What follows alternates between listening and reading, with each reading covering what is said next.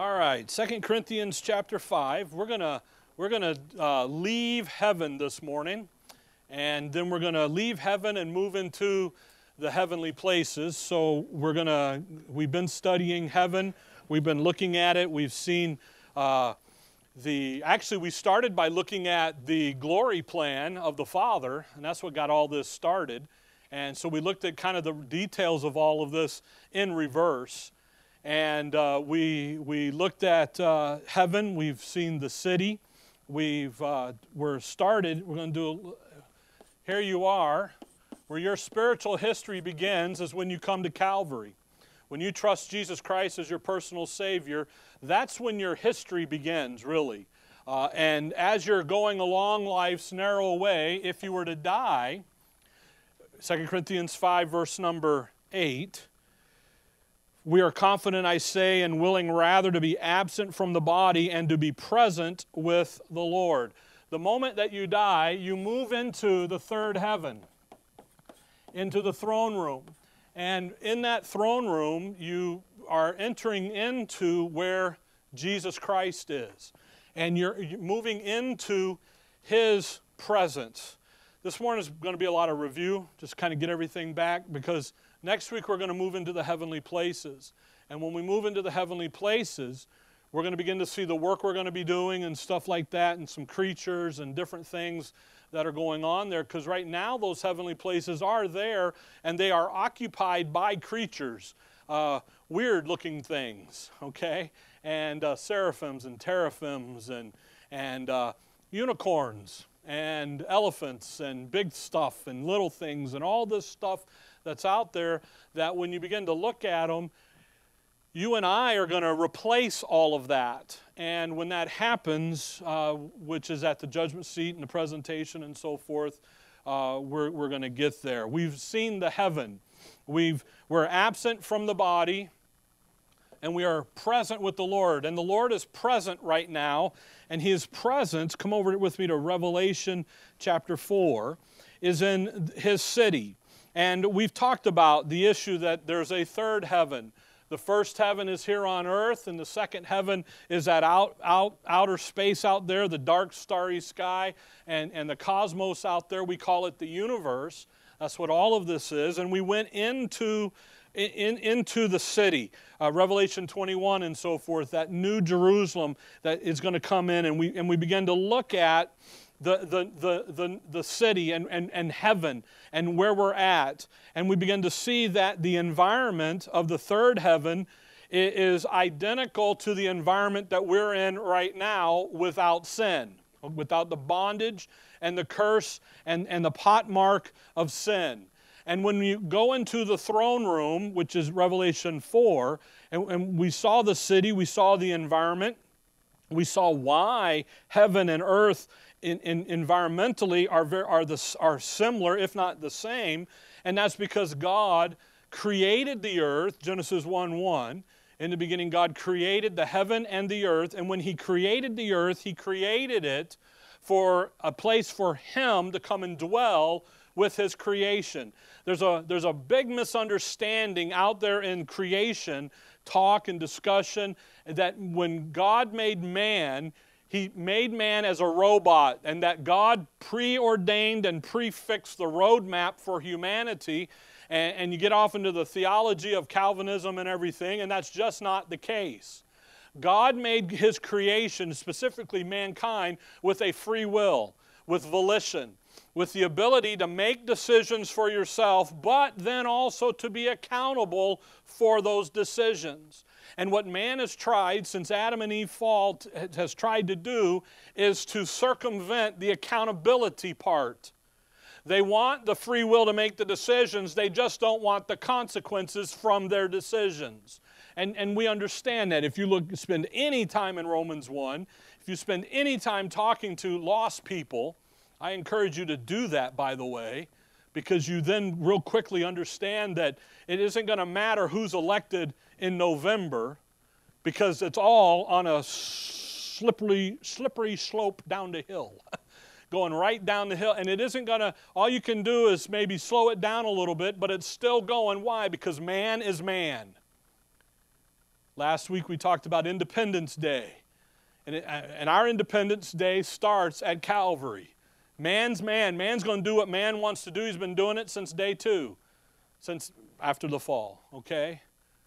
And the problem is that we get sucked into that and we need to understand the different things. So we saw that God made the creation similar, a place where He could then come and dwell and to habitate and to manifest His glory, His glorious attributes, who He is with His creation. So He did not make creation to just walk around and just mindlessly be a robot, but rather to willingly want to worship and be with Him. Okay? We saw in there, we went into the throne room. Revelation 4 here, verse 1. After this I looked, and behold, a door was opened in heaven. What's there? There's a door. We understand what a door is. And the first voice which I heard was as it were of a trumpet, talking with me, which saith, Come up hither, and I will show thee things which must be hereafter. And immediately I was in the Spirit, and behold, a throne was set in heaven, and one sat on the throne. We understand what a throne is. One, the physical appearance of it, but then two, the fact that it represents authority in governing and ruling. And we see down in verse 3, and he that sat was to look upon like a jasper and a sardine stone, and there was a rainbow round about the throne in the sight, in sight like unto an emerald, and round about the throne were 24 seats. Well, first of all, you've got all of the gems. There's 12 stones there. You've got the rainbow. You've got all of this going on that you and I are very familiar with. There are seats. You're sitting in a seat. You got seats. You understand that. They're sitting there. I saw, verse 4, and upon the seats I saw 24 elders sitting, clothed in white raiment. They had on their head crowns of gold. And out of the throne proceeded lightnings and thunderings and voices. And there were 7 lamps of fire burning before the throne, which are the 7 spirits of God. And behold, the throne where there was a sea of glass like unto crystal. Isn't that interesting? All of that description, we're all very familiar with it. We understand it. We understand what that is. So we begin to see that. We saw the city. The city's got streets of gold. It's got gates. It's got foundations. It's got a roof on it. It's got all these. Each gate is a pearl. A pearl. Where does a pearl come from? It comes from an oyster. It comes out there, so there's fishing. There's fishery that's going on. Okay? A pearl is a living thing. It's not a dead thing. All of the stones here that are listed, all of that comes out of the ground. It requires gemologists to go in, dig, and do it. It takes craftsmen to work them and put them together. We went out into the countryside and we saw the corn, the manna, the angel's food. That requires farming. It requires people to go out. The white linen, the fine linen here, the white raiment, and the linens. A linen comes from a flax plant. You got cotton. You got all this farming industry. So you got to go out and get it. We were talking Wednesday night about picking cotton back in the day, and they had to pick it by hand and had to de-seed it by hand. It didn't have a gin to run it to. And all that, you know what? You got all of that going on. You've got all of that farming industry going on.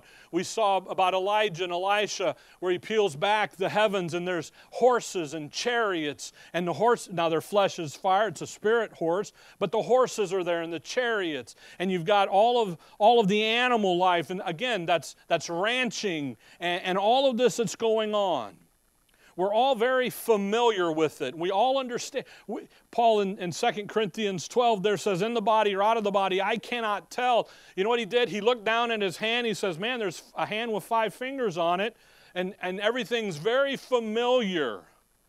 His body was laying down outside of the city of Lystra down there. And he was up in the 3rd heaven, up in paradise. And he says, man, I can't tell the difference here. Until he began to do what? Hear the word spoken to him. We saw that you'll recognize people instantly when you go to heaven. You'll know people. You'll know them without introduction. And the fact that your mind loses this bondage that you have in your mind, that movie, Limitless, it was the movie I was thinking about the other day. And the fact is, and it's a movie, but the idea is the issue of your mind being able to be used and your brain being able to use at 100% capacity. And to have knowledge instantly, to be able to recognize Paul and Moses and Abraham and Adam and Eve and recognize people instantly that you've never met before in your life. We looked at all of that. That's what heaven's going to be like. No more sorrow, no more grief, no more pain, no more tears. You're sitting in 2 Corinthians, you're still in Revelation, right? Hold on to Revelation 4, okay? 2 Corinthians 5 there, you have that description of the absence from the Lord, or absent from the body, present with the Lord, and that holding pattern, if you will, as we wait for something to happen. If you look at verse 8, there's something else, and we just kind of briefed on it real quickly. I want to hit on it this morning and then move on. That is also going to be there in heaven with us. And you see it there in verse 8. And the four beasts each had each of them 6 wings about him, and they were full of eyes within, and they rest not, notice, day and night, saying, Holy, holy, Lord God Almighty, which was and is to come. Do you see that they rested not day and night? That's a reference of time. When you're in heaven, there will be time, okay?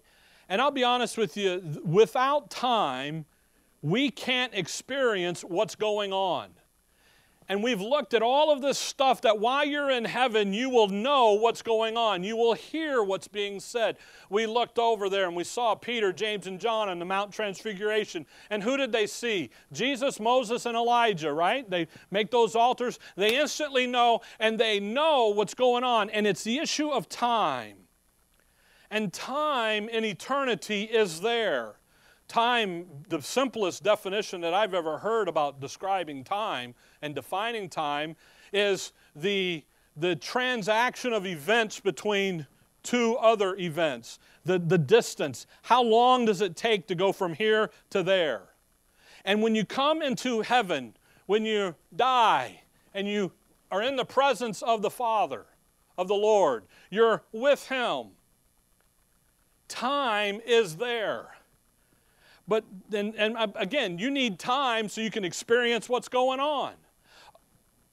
But time in the presence of God is without the bondage and the corruption of the curse. You and I, we look at that clock. I still think somebody messed with it. All right?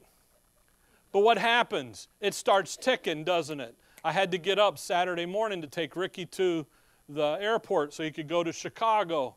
I had to be at his house at 3:30 in the morning. You know how long it's been since I've been up since 3:30? About at least 6 months. Do you know what helped?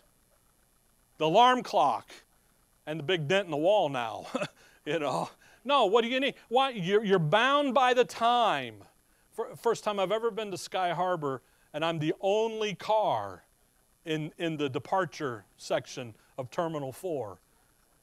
I was it. There was nobody else. And then I come down and around and guess there was only 2 cars downstairs. I'm like, wow, what happened here?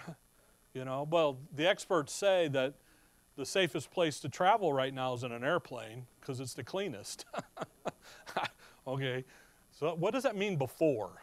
You know, wasn't so clean, okay, you know. But time, you see, in eternity, come with me to Ephesians 3. In eternity, in God's presence, we're going to experience time differently. Because in His presence, time will fully serve God's intended purpose for why He even created time to begin with. And He created it on day 1, didn't He? The light and the day and the first, I just had it, how it says it. It's wonderful. And the evening and the morning were the first day. The time, the evening and the morning. And it sets in that 24-hour period of time and what's to happen. But notice Ephesians 3 with me, verse 20. Ephesians 3, verse 20. Now unto him that is able to do exceedingly abundantly above all that we ask or think, according to the power that worketh in us. Unto him be glory in the church by Christ Jesus throughout all ages. Notice now, world without end. Amen. Time doesn't change. If I can say it this way, our experience of time changes. Okay? Can I say it that way? Time doesn't change. Time doesn't stop. We live in those dimensions, don't we? Of time and then space. Height, depth, length, breadth, all of that. God lives in the same dimensions just outside of the curse. Got to remember the curse. Time doesn't change. The calculation of it between one event happening, and you know that by that word in verse 21, ages. You see, eternity, all the ages, throughout all ages, world without end. Eternity is composed of endless ages. And age is time span. And that word age it's an endless series of time spans. And it's used to describe things of history. You remember the industrial age. How long did the industrial age run? Do you remember? About 40 years, 50 years.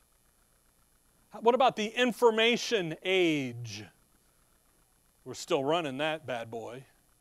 The agriculture, the farming age, that begins to use ages. The Enlightenment age, back in the coming out of the dark ages. Why were they dark? Because history says there was no learning, but when you go back and dig into some of our forefathers, there was a lot of learning. There was a lot of stuff that the church, the body of Christ, was doing that doesn't show up on the history pages. And one of them was the issue of learning to read and to write and to understand. So when you came out of the dark ages, when the guys were like, hey, we're going to put the Bible in everybody's hands, it wasn't because they were ignorant, because they already knew how to read. They just needed the Word of God in that language so they could read it. World without end. World. It's not talking about the planet. Is this world going to end one day? Yeah. It is. The old earth is going to be dissolved away, 2 Peter 3. The new heaven and new earth. So world without end would indicate what? That this old world never ends, but it's going to end. So the use of world here has nothing to do with the planet. It has to do with the series of ages, a series of time spans that are never going to end. And that's really what eternity is all about. Eternity is just going to keep clicking, and it's going to keep moving, and it's going to keep going forward.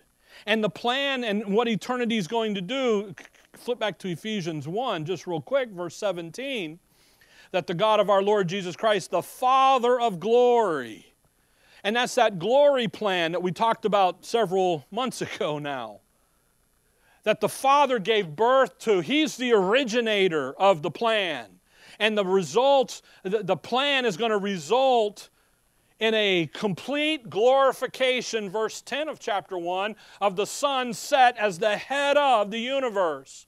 The heavens under His headship and the earth under His headship, all of that governmental structure back where it belongs. And that glory plan begins to work out. And as time goes along, one day that issue of the rapture comes. You and I, if the Lord tarries, we're what? Absent from the body and present with the Lord. Right? Then what begins to happen? Well, the Lord Himself, remember, shall descend. We got the Lord. We got to shout. We got a voice. We've got a trumpet, don't we? We've studied this, folks. 1 Thessalonians 4. There's going to be a meeting in the air. The judgment seat of Christ. You and I are raptured up, resurrected up. Day of redemption. We get a new body. By the way, the dead in Christ shall what? Rise first. So the dead go first. Then those which are alive and remain go up. I'm hoping you're remembering all this. Okay? We go through the judgment seat of Christ. We're taken back up into, by the way, this all happens in the second heaven. We're taken back up into the third heaven. We're presented to the Father. The judgment seat of Christ has analyzed our capacity for service in the government of God. By the way, what's going on down here on the earth? Not good at all. The voice, the shout of God, the shout. The dispensation of grace is over. That's the shout. A shout of victory. A shout of, it is finished. The DOG is done. The body of Christ isn't, but the DOG is. The dispensation of grace is done. The voice of the archangel Michael stands as the Prince of Israel and says, it's time to start Israel's program again. Let's go. Then the trumpet of God. 2 blows of the trump. 1 to get the dead up, and 2 to get those that are alive up. That's the last trump. Blows them. Boop, boop, boop, boom, done. Boop, boop, boop, done. With the Independence Day, there's been a lot of, I don't know if you guys watch the U.S. Navy band. And they play on Facebook and stuff. But they had one on there. It was all but trumpets. Boy, gave you goosebumps, you know. I put my earphones on, was listening because Linda yells at me, I hear that. And so I was like, I had to take them off and jack it up. Why? It give you goosebumps.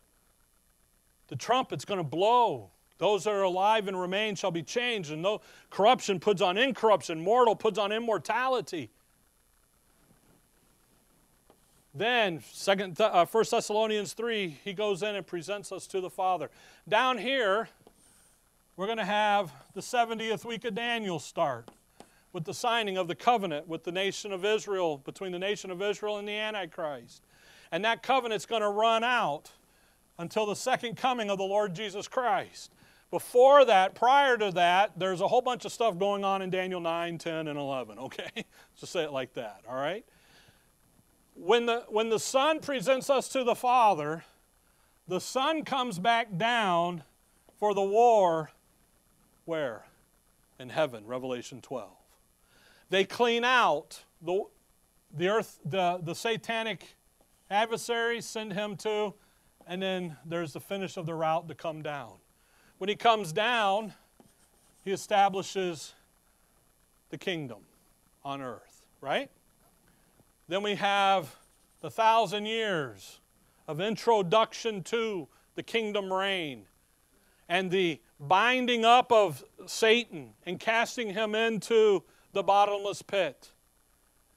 And if for 1,000 years, you know what man can't say? What Eve said, the devil made me do it. And what man begins to learn is that the real problem is that they're sinners. That's their problem. Who's sitting on the throne in the kingdom? David.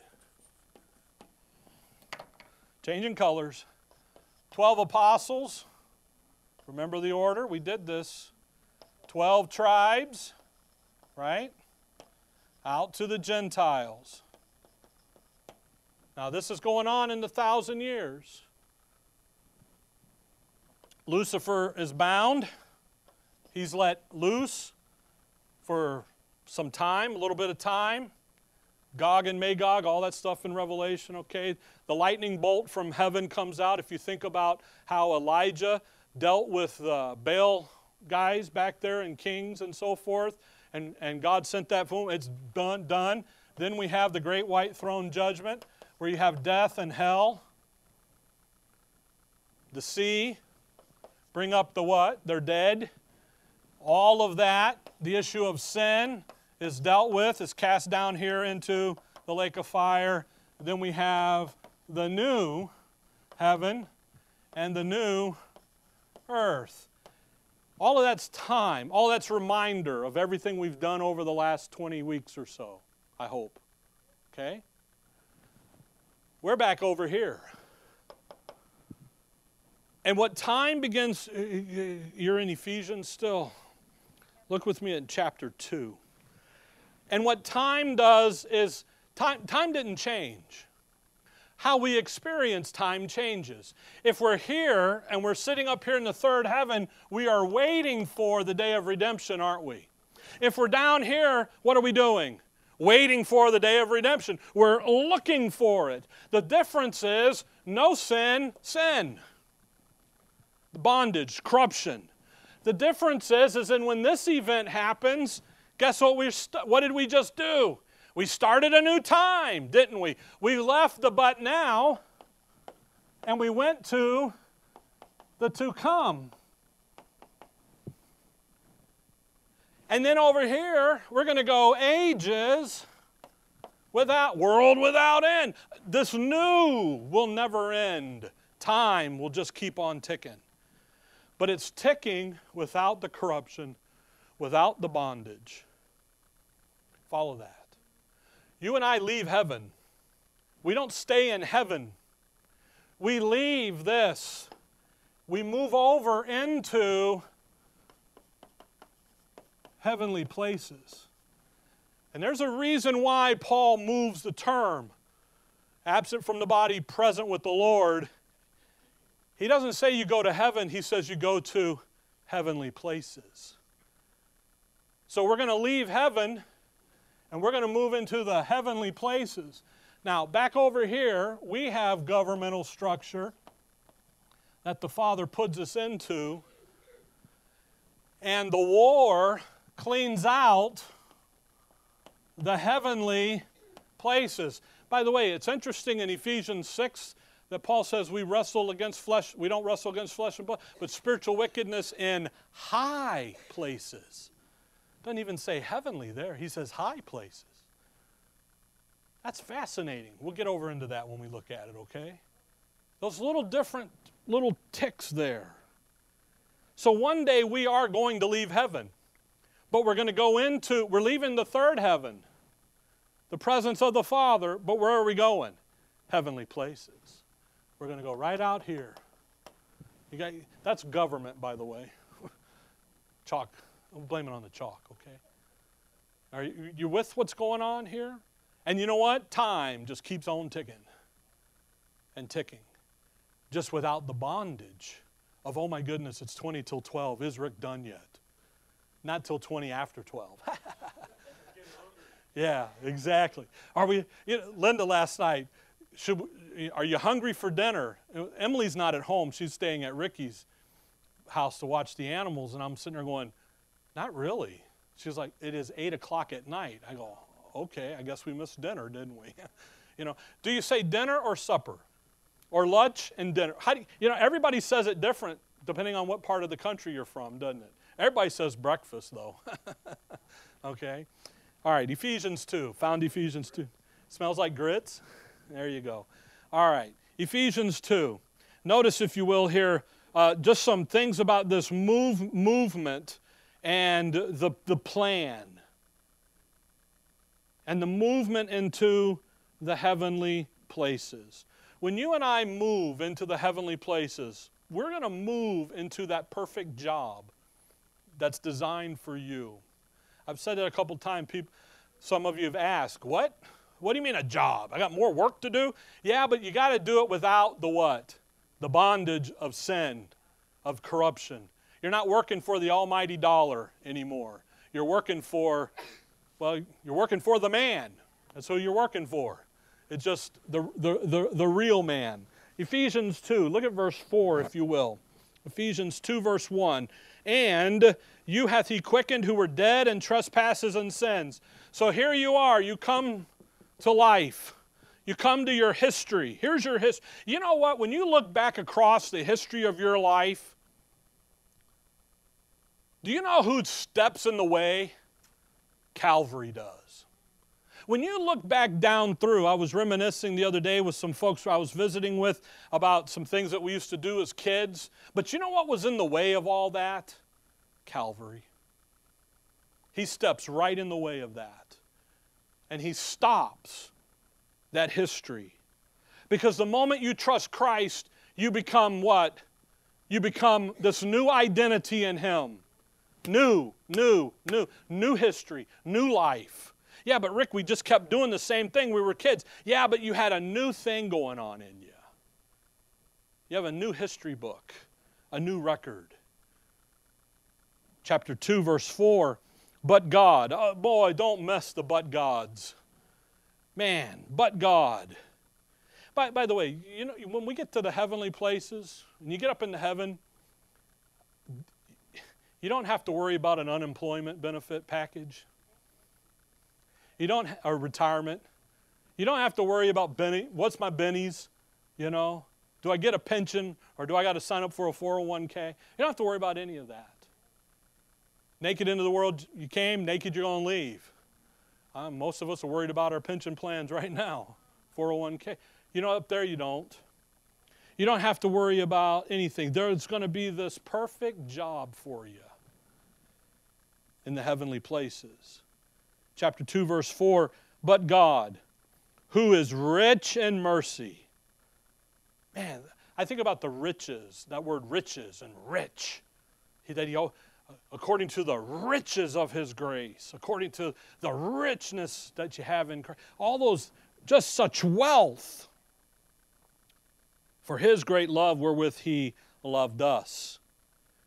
Even when we were dead in sins, hath quickened us together with Christ. By grace ye are saved. Boy, he went in Christ, that death, burial, and resurrection. That all-encompassing identity of Romans 6 that comes our way for who we are in His Son. Verse 6, and hath raised us up together. And there's my favorite word of late, made. You think about made. Were you and I, as humanity, made to sit in the heavenly places in our original creation? No. Not at all. We're of the earth, earthy, aren't we? We belong right here. The earth is man's, the heavens are the Lord's. You see, when He made us to sit together in heavenly places in Christ Jesus, He took us and He did something unnatural with the creation. You know what He did? He took our humanity and He made a new creature. He made a new man, a new species of humanity. We'll talk about us being prehistoric creatures. That's who we are. Before the foundation of the world, you know what He said? This is what I'm going to do with humanity over here. We're going to sit together with Him. He's made us sit together. I don't know if you've ever thought about that verse. He's raised us up, what? Together. Right there at Calvary, right? One day at the day of redemption, we're going to be raised up together. Then we're going to sit together in heavenly places in Christ Jesus. We're going to participate just as we participate in His death, burial, and resurrection. We're going to participate now in the authority of the Lord Jesus Christ at the right hand of God the Father over the universe, the government of the heavenly places. That's going to be a job for you. That's going to be a tremendous time. If you come back up into chapter 1, you and I will go into that perfect job that fits this issue here of capacity for service that's coming our way based upon what we do right now in time. We're down here on the earth and we are learning We are growing. We are being instructed, aren't we? We're being perfected. We're growing up. We're learning. We're moving. Because what we do today has an impact out there in eternity. Chapter 1, verse 19. We're going to come back to this passage next week. We're going to spend some time here in these verses. Verse 19, and what is the exceeding greatness of His power to usward who believe, according to the working of His mighty power, which He wrought in Christ when He raised Him from the dead, and set Him at His own right hand in heavenly places, far above all principality and power and might and dominion and every name that is named, not only in this world, but also in that which is to come, and hath put all things under His feet, and gave Him to be head over all things to the church, which is His body, the fullness of Him that filleth all in all. The power that raised Him from the dead. You want to see the power of God, you're going to look first at Calvary, at the issue of resurrection. And then you're going to look at, secondly, notice in verse 20 there, raised Him from the dead and set Him. There's two things going on there that demonstrate the exceeding mighty working of the power of God. One was resurrection. Don't you and I, aren't we waiting for that day of redemption, that resurrection? Why? How do we know that? How's the guarantee? Because of who we are in Christ. Because look at what He did with His Son. He raised Him from the dead. When He rolled back that stone off that tomb, it was a confirmation of who He was and that He was gone. It was nothing more than that. He could have left the stone there and said, yeah, He raised. And you know what man would have done for centuries? Prove it. So God just rolled it back to prove that He wasn't there. It's a confirmation. And then He set Him. The power that raised Him from the dead. The power that set Him at His own right hand in heavenly places is the same power that works in us right now. Right here in time, in life, as we're walking through, waiting for the redemption of our body. That same power. Come over to Colossians chapter 2. You see, folks, we have this life now to live as we grow and as we learn and as we become sons, as we become adults, as we grow up and as we learn and grow, not in our position because that's who we are in Christ. We'll see that in just a second. But rather in our experience where we take who we are in Christ, bring it across the pages of His Word, learn what they are, look at them, and then go do them. And do them with delight. Do them with excitement.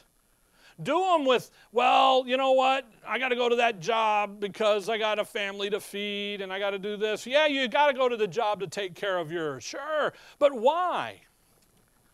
Do you know that you can stay home now and make more money staying home and doing nothing than you can at the job?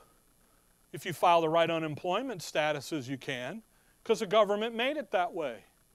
Why in the world would you want to go and you make $840 a week or whatever, to make $800 every 2 weeks? That's an $800 miss, isn't it? Now, that all ends, don't get me wrong, but what does man do? Man figures out how to do what? As little as he possibly can.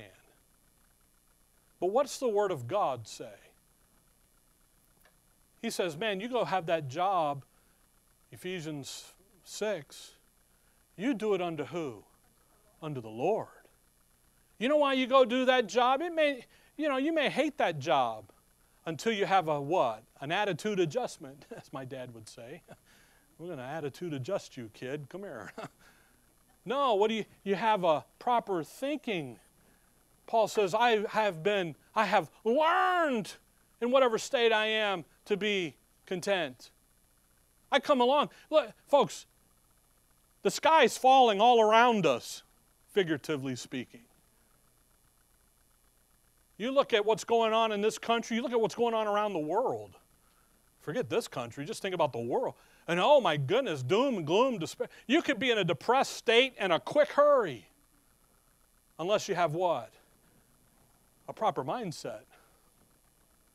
And he says, the power that gets you into the heavenly places, that gets you into the glory out there, is the same power working in you right now. And you know what your job's going to be? Whether you're one of the powers, principalities, powers, mights, whatever those you sit, every other name that's named, you're going to do that with such great gusto. And you know what? You're going to do it now. You can do it now. Where did I tell you to go? Colossians 2? Okay. Verse 9.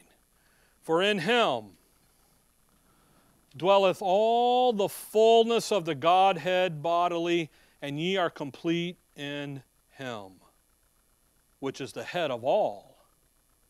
I love that. He's the head of all. He's the head of that whole system listed for you back there in Ephesians 1 and here in Colossians 1 in verse 16 and 17, the thrones and the dominions and the principalities. He's the head of all those things. And you know what? You're complete in him. What a way to stand right now in time. Isn't it great to be able to stand in the completeness of who you are in Christ rather than who you might be over here in your energy and your effort, or in the energy and the effort of someone else that you're now having to depend on to come along and to say you're good to go? What a great standing it is. What great comfort it is to say, you know what? I got it all. They can burn the buildings down. They can throw you and I in jail. They can put a bullet in you. Because the government can do that. They got the sword. But you know what happens? What great confidence it is to go what? Absent from the body, present with the Lord. That doesn't mean run out there and do it quickly. Colossians 4. It just means a way to think about this. Colossians 4. You see, folks, we got a job to do now. Grow up, learn that when we get out there in the ages to come and when we're in those positions of authority, it's going to be so wonderful. If you like the farm and you like remember we saw those fruit trees? I think about Mr. Morgan and their place out in the West Valley and the trees and the farm. You like to do that, get out there in the dirt and play in the dirt. I usually like to play in the mud, but play in the dirt. You know what you're going to have? You're going to have that ability to do that in the heavenly places. Same environment, same thing going on. You'll just be in charge of it. That's why Paul scolds the Corinthians over there and says, don't you guys know how to judge the small matters here now? Don't you know you're going to judge angels? And judge not in barking orders, which is what everybody thinks about, but rather, what are we going to be up here? We're going to be servants, aren't we? That capacity of service, we're going to be the ones in charge. By the way, the angels belong to who? Israel. They ascend and descend. Jacob's vision back there. They're moving up and down. They're the emissary. Colossians 4. Again, some more stuff to think about. I told you this is big. Colossians 4, verse number 12. Epaphras, who is one of you, a servant of Christ, saluteth you, always laboring fervently for you in prayers, that ye may stand perfect and complete in all the will of God. Boy, what a viewpoint of life. To stand complete, to stand perfect, mature, have some maturity about it, complete in all the will of God. He's not talking about who you are in Christ. He's talking about taking that identity that we have in Christ, complete, all of it, and taking that and appropriating that into life so that when we look at life, you know what we can see? All the wonderful opportunities that we have for service for Him. Folks, he's talking about the issue of growth. the issue of edification, the issue of appropriation, of taking. God has given us an identity in Christ.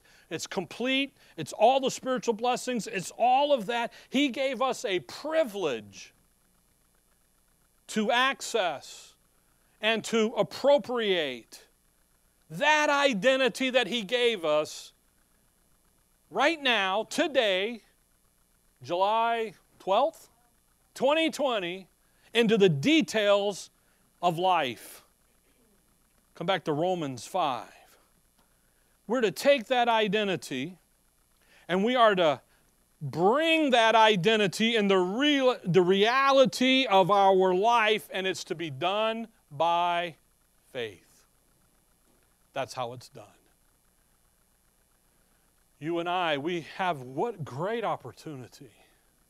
Romans 5 verse 1, therefore being justified by faith, we have peace with God through our Lord Jesus Christ. No longer are we at odds with Christ. Chapter 1 verse 18. By whom also, by the Lord Jesus Christ, we have access by faith into this grace wherein we stand and rejoice in, notice that, hope of the glory of God. The details of life that come along. Come over with me to Philippians chapter 3. We have access. Our job, our identity is based upon who we are in Christ, and our job right now in time is going to be to take that and to put it into the details of this life we live now. What's our job going to be over here? Same thing. To take who you and I are in Christ and put it on display. Ephesians 2:7. Make it known. Manifest that. I told you Philippians, right? Look at Ephesians 2. Ephesians 2. I got 5 minutes. Come on, hang on with me. Verse 7. That in the ages, again, ages, plural, one right after the next, to come, after the next, after the next. By the way, that phrase, to come, is penned and belongs to John the Baptist in Matthew 3. That's where that comes from. Paul says, ages to come, He might show the exceeding riches of His grace and His kindness towards us through Christ. You know what we're going to do out here for the ages to come? And to come, and the world without end, and over the time, is we're going to do the same thing we've been doing back over here, which is taking who we are in Christ, that identity, Philippians 3 now, that identity, everything that we have, and we're putting it out there on display. So our job, we're not going to stay in heaven. We're going to move over into the heavenly places. The third heaven is going to come and sit down on earth over here, that city. And you know what we begin to do? We begin to do the job that we've been set to do, and we've been doing it now. We're in the OJT time, and we're going to go out there, and we're going to put it on display. And we do that by moving that identity of who we are in Christ and bringing it into the details of life. Philippians 3, verse number 7, Paul here, what wonder. I read this and it just, Sidlow Baxter's book through the Bible, and his section here about Philippians says that after a 35-year life of serving the Lord, the Apostle Paul says this. Verse 7, but what things were gained to me, those I counted loss for Christ. All that religion. Back up in verse 5 and 6. Trusting the flesh. Yea, doubtless, and I count all things but loss, for the excellency of the knowledge of Christ Jesus my Lord, for whom I have suffered the loss of all things, and do count them but dung, that I may win Christ, and be found in Him, not having mine own righteousness, which is of the law, but that which is through the faith of Christ, the righteousness which is of God by faith. Every verse in verse 8 is critical in this thinking. I count all things but loss for the excellency of the what? the knowledge of Him. You and I, right now, we're gaining the knowledge of Him. Out over here, that bondage of time, that bondage of corruption is gone. Our minds are opened up even more, so as the knowledge comes in, then what begins to happen? It does with that verse. Hey, I can know Him even more and more. I am now conformable to the image of Him. I can do it now in time, but I got this stinking flesh that gets in the way. But man, out here in the heavenly places, that's all gone. And what do? Well, what's my job? Put Him on display. I can do it now. You know what I can do? I can do what verse 14 says. I press toward the mark, the prize of the high calling of God in Christ Jesus. What's the prize? Not I, but Christ. He's the prize. I know people, the judgment seat of Christ, man, I'm going to get my rewards. And first of all, it's reward, singular. I'm going to have Bullwinkle's moose rack and all these crowns and all this stupid stuff. A bunch of religious malarkey. There's only one passage in Scripture that tells you what the reward is. And Paul says, I get a reward, and you know what my reward? He says it to the Corinthians. My reward is a dispensation's been given to me. My reward is that when I preach Christ, it's of no charge to anyone. It's fascinating. Everybody's got these ideas. Oh, I'm going to get a better seat than you. Blah, blah, blah. You have no clue. You know what Paul says? My reward is to preach Christ for free. To stand on the corner and just preach Christ crucified and it be of no charge. That's my reward. Paul here, you know what? I want the excellency of the knowledge of Christ Jesus my Lord, and I want to win Christ. I'm going to do it here now in time. That's my job right now. Learn, grow, bring it out, put it into reality in the details of your life. I tell you what, folks, you have a life that you live, and that's your life that you live, but you can live it as who in the details of who you are in Christ. Because out here in the heavenly places, guess what you're doing? Same thing. As you sit in those governmental positions, administering the government, doing the governmental activities. Some of you have worked in government. I did for about a month and a half and had enough of it. And you really quickly, bureaucracy, red tape behind the yellow tape type stuff, all this stuff. Could you imagine government working without the curse of sin and the bondage on it? The prophets say that when Christ sits on the throne, justice and peace sit with Him. We want peace, no justice, no peace, peace. You know what? They're not wanting the peace that the God of the Bible is going to bring. So as we leave heaven this morning, and we're now going to move to the heavenly places, we will have a job there that will fit us perfectly. Because right now, what are we learning? We're learning about that job. So let's go to the heavenly places. And let's go look at that. So we'll spend a couple weeks looking around there. We've done some of it already, but we'll do some more, okay? All right. Dear Heavenly Father, we thank You for the morning, Lord. We thank You for Your word. And above all, Lord, we thank You for who we are in Your Son. We thank You that You have given us all sufficiency, all grace, all things, all the spiritual blessings, that we're lacking nothing as a present possession right here, right now in time, that we can then go and win Christ, win You, and be there as who we are in our lives, on the stage of our lives as we live now, as we go and do. We would be Your ambassadors. And we would rejoice in that, and we would look forward to doing that job on a daily basis. In Your name we pray. Amen.